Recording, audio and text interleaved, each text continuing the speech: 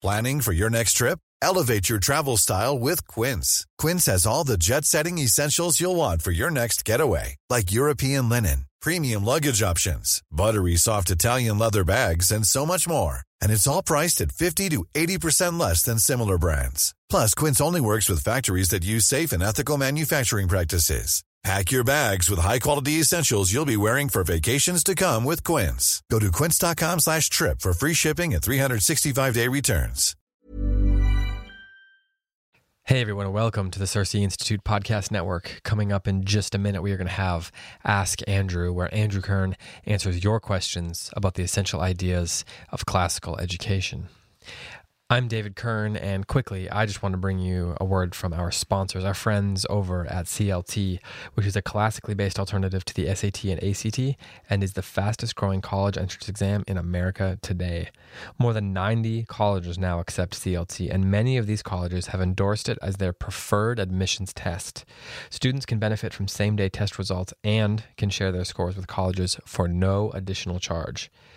To register, to learn about the colleges that accept it, or to learn more about CLT, head over to cltexam.com. That is cltexam.com. Thanks to CLT for making this podcast possible. And now enjoy Ask Andrew.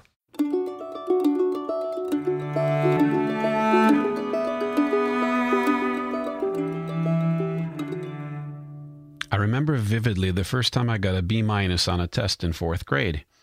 I was sure my parents would be furious.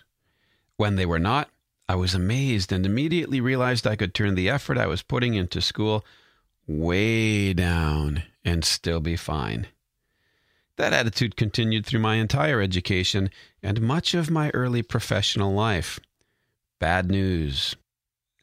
Hello, I'm Andrew Kern, and this is Ask Andrew, an episode on assessment. And that was a quotation unscribed that I got from Facebook a while back. Therefore, it is of scholarly importance. But actually, today I want to continue the discussion I began in response to the question, what is a good classical assessment? And last time, I began with the quotation from an email that Joel Brandos forwarded to me, my Lutheran educator friend from 2001. And it was about, you recall, it was about public examinations and how those were fading away, and what a cultural statement that might be, and what a commitment that might be, or what a reflection that might be of understandings of assessment. And then I raised basically 5 questions about assessment. I asked, what is assessment for? Questions that we need to answer to do a good assessment. We need to ask, what is it for? What does it mean? What does, as you saw from that quotation I just read, what does the B- mean to the child? What does it mean to the teacher? What does it mean to the parent?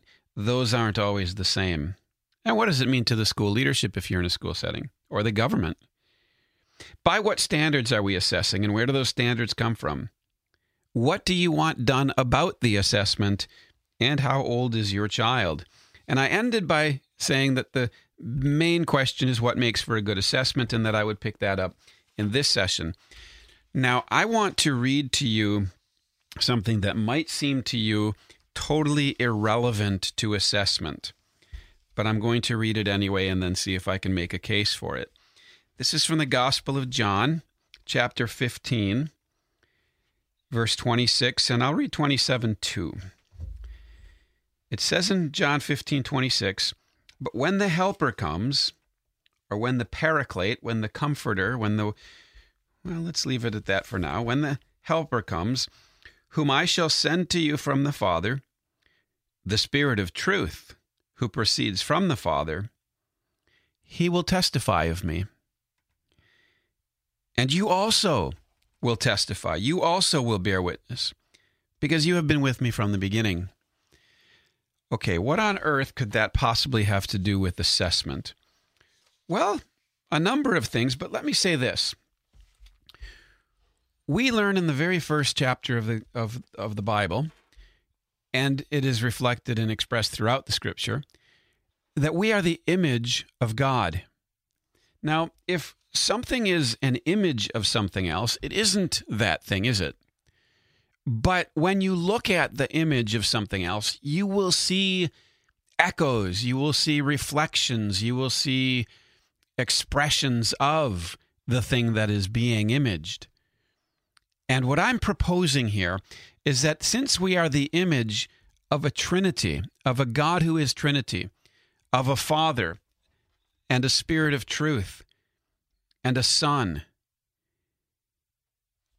I think we're going to find things in this concept, in this passage, that unavoidably within the Christian theological concept, but also I would say, I'm going to argue that, let me pause and say, if you're not a Christian and you're listening to this and you're thinking, what a lunatic, he's going to try to talk about the Trinity in relation to assessment. Let me offer you this. Why don't you just take it as an analogy? See if there's any insight in the analogy. But if you are a Christian, you can see in the analogy a manifestation of the image of God. No proof, but illustration, context. Okay, let me make my point. If we're going to ask the question, what is a good assessment? It can help us to begin not by looking at the work the child is doing, but by looking at God, because we're his image, okay? And what we learn from this section here is that God is going to send the Holy Spirit from the Father. So there's a Father. There is a Spirit of truth, and his role is to testify of the Son, to bear witness of the Son. And there is a Son. In turn, there's us. And we also testify of the Son because we have been given the Holy Spirit. Okay? Now you're still saying, what on earth? Okay. Notice that it says he is the Spirit of truth. And because you don't have time probably, for me to develop this in incredible detail, let me just sort of throw it out there and you can do what you want with this. I'll tell you what this has helped me with. There are, in this verse, 3 persons, but so much more than persons as we think of humans. There are 3 beings, one being, in 3 beings, I think, who are reflected in the human mind and are reflected in what the human mind can learn. Notice that it was the Spirit of truth, okay? And the role of the Spirit of truth is to bear witness of the Son. The Son reveals himself in John 14:6 to be the truth. He is the truth incarnate. And the Father, you could say, is the truth non-incarnate, the invisible truth. Okay, what am I doing? I'm suggesting this, that's the structure of the curriculum. That's the structure of how to teach, and that's the structure of how to assess. That we see the Trinity manifested in the true curriculum, the true pedagogy, and the true assessment. Now, you notice what I just did is I drew us back from just assessment and put us back in the context of curriculum and pedagogy. I've talked earlier about what is the classical curriculum, and I suggested the 7 liberal arts and then the sciences. I've talked about pedagogy as mimetic and Socratic, and now I'm talking about assessment. But we can't assess without looking at curriculum and pedagogy, because what are we assessing? Good assessment will align curriculum, pedagogy, and assessment. If you have a curriculum that represents one view of reality, and you teach from a different view of reality, and you assess from yet a different view of reality, you're going to have confused students, if not confused teachers. And by the way, that is what we do in our culture. To oversimplify, the curriculum comes either from the empiricist tradition of Francis Bacon or a sort of pragmatic tradition of money publishing companies to make money.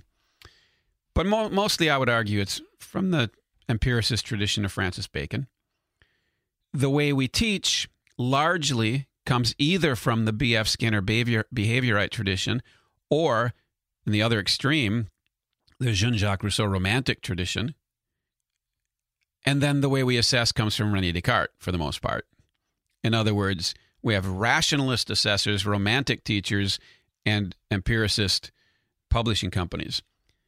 That's because we don't have a logos. We don't have an ordering principle that flows through it. We have to align the three for the sake of our children's mental health and our own as teachers. So the first thing that good assessment does is well, I'm going to put it this way. The first thing that Christian assessment will do is it will honor the Holy Trinity.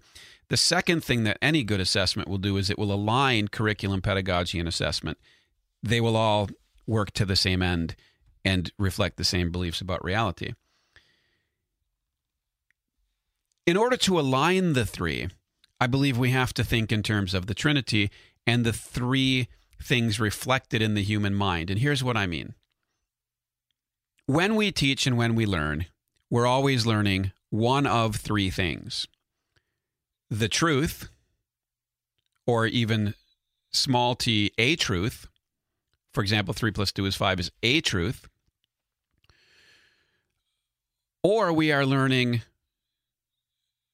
an embodiment of the truth. Or we are learning a way of witnessing to the truth, which I would call an art. The purpose of the liberal arts is to bear witness to the truth. The purpose of really any art is to bear witness to truth, but let's just say that in this context, the purpose of the liberal arts is to bear witness to the truth. First of all, the arts enable you to see the truth in an incarnate form. And secondly, they then enable you to communicate the truth by incarnating it. Now, if that's the case, and if that's too abstract, forgive me, it comes out over discussion and things like mimetic teaching and so on. But if that's the case, that the purpose of the arts is to perceive and then to embody truth, then our teaching needs to reflect that. And our assessment needs to reflect that and express that as well. Has the child gained more ability to perceive truth and to express truth? That's the question in what I'm going to suggest could be the Spirit column, the Holy Spirit column. But let's just call it, for the sake of more concrete, immediate applicability, the arts column. No, let's even be more specific, the skills column. Because witnessing is an act, right? And acts, when you do an act frequently, isn't that interesting? The Acts of the Apostles, the Acts of the Witnesses. But if you do an act frequently, you get good at it, and then it becomes a skill. Okay? So that, let's just call that the skills column. Next comes the thing being borne witness to. Now, ultimately, that's Jesus, who is himself the incarnate Word, the truth made flesh, bearing witness of the Father. Okay? So we have the arts, the skills, the witnessing, the skills bearing witness of the incarnations of the Word. Now, this is going to sound very disrespectful, but this is how humble Jesus is. When he became incarnate, he humbled himself to a particularity, to a particular person in a particular time, in a particular place. And that is one thing that bothered ancient philosophers in the Platonic tradition who wanted to get away from particularity. And it bothers people today too. They'll say, how can you argue that this universal God chose one people and one time and place, and Moses was the one, right? And or Abraham even, but Moses, and then you're trying to tell me that why the Jewish people? And then Jesus, one particular person and one particular, and that bothers people because of the particularity. But that's how humble God is. If we could be as humble as God, we wouldn't have any problem with that. But we think we're better than him, I guess. But here's how far that humiliation, or that humility at least, goes when it comes to learning. The second kind of thing that a child can learn is particulars, or I'm going to even put it this way, facts. And the Jesus column, the Son column, I'm going to go so far as to call that the facts column. That's the second kind of thing that a child can learn. But facts are meaningless apart from their meaning. Well, where's the meaning of the fact? Not in the fact itself, but in the truth that it represents, in the truth that it expresses.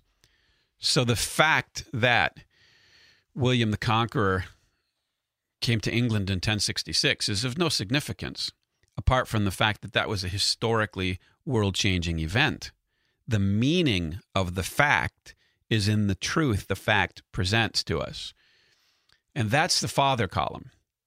So what I'm getting at is this, and this is what I'm offering as a structure for thinking about curriculum, pedagogy, and assessment that is genuinely Trinitarian, genuinely Christian, and enormously practically powerful because we're the image of the Trinity.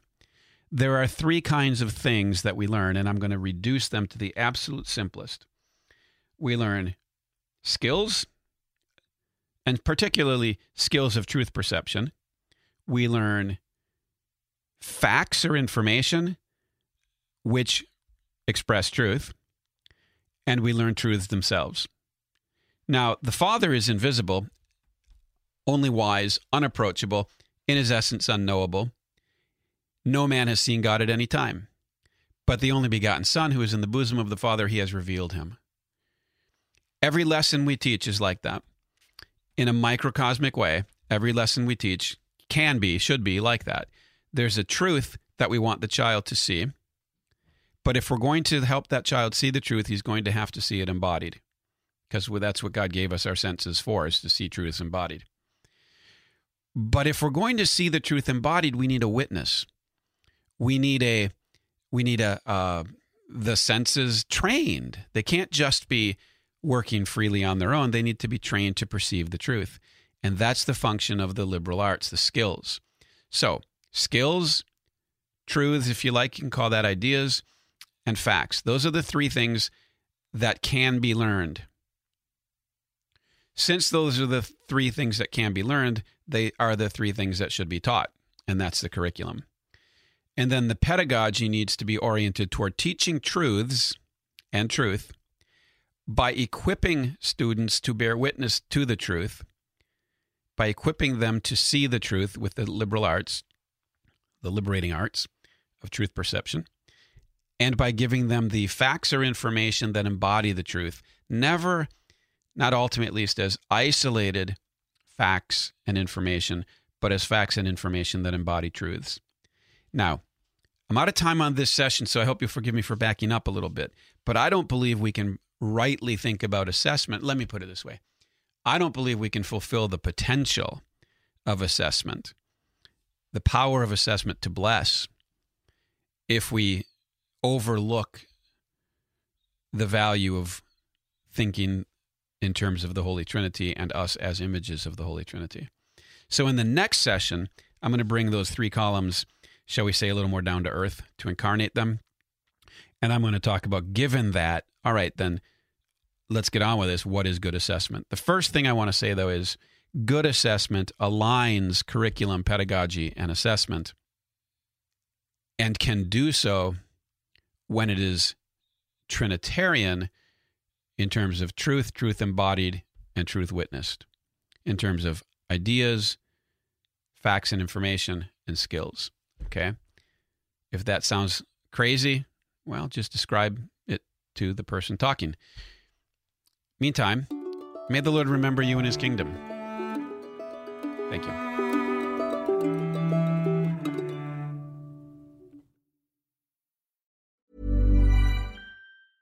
Hey, it's Paige DeSorbo from Giggly Squad. High quality fashion without the price tag. Say hello to Quince. I'm snagging high-end essentials like cozy cashmere sweaters, sleek leather jackets, fine jewelry, and so much more. With Quince being 50 to 80% less than similar brands. And they partner with factories that prioritize safe, ethical, and responsible manufacturing. I love that. Luxury quality within reach. Go to quince.com/style to get free shipping and 365-day returns on your next order. Quince.com/style.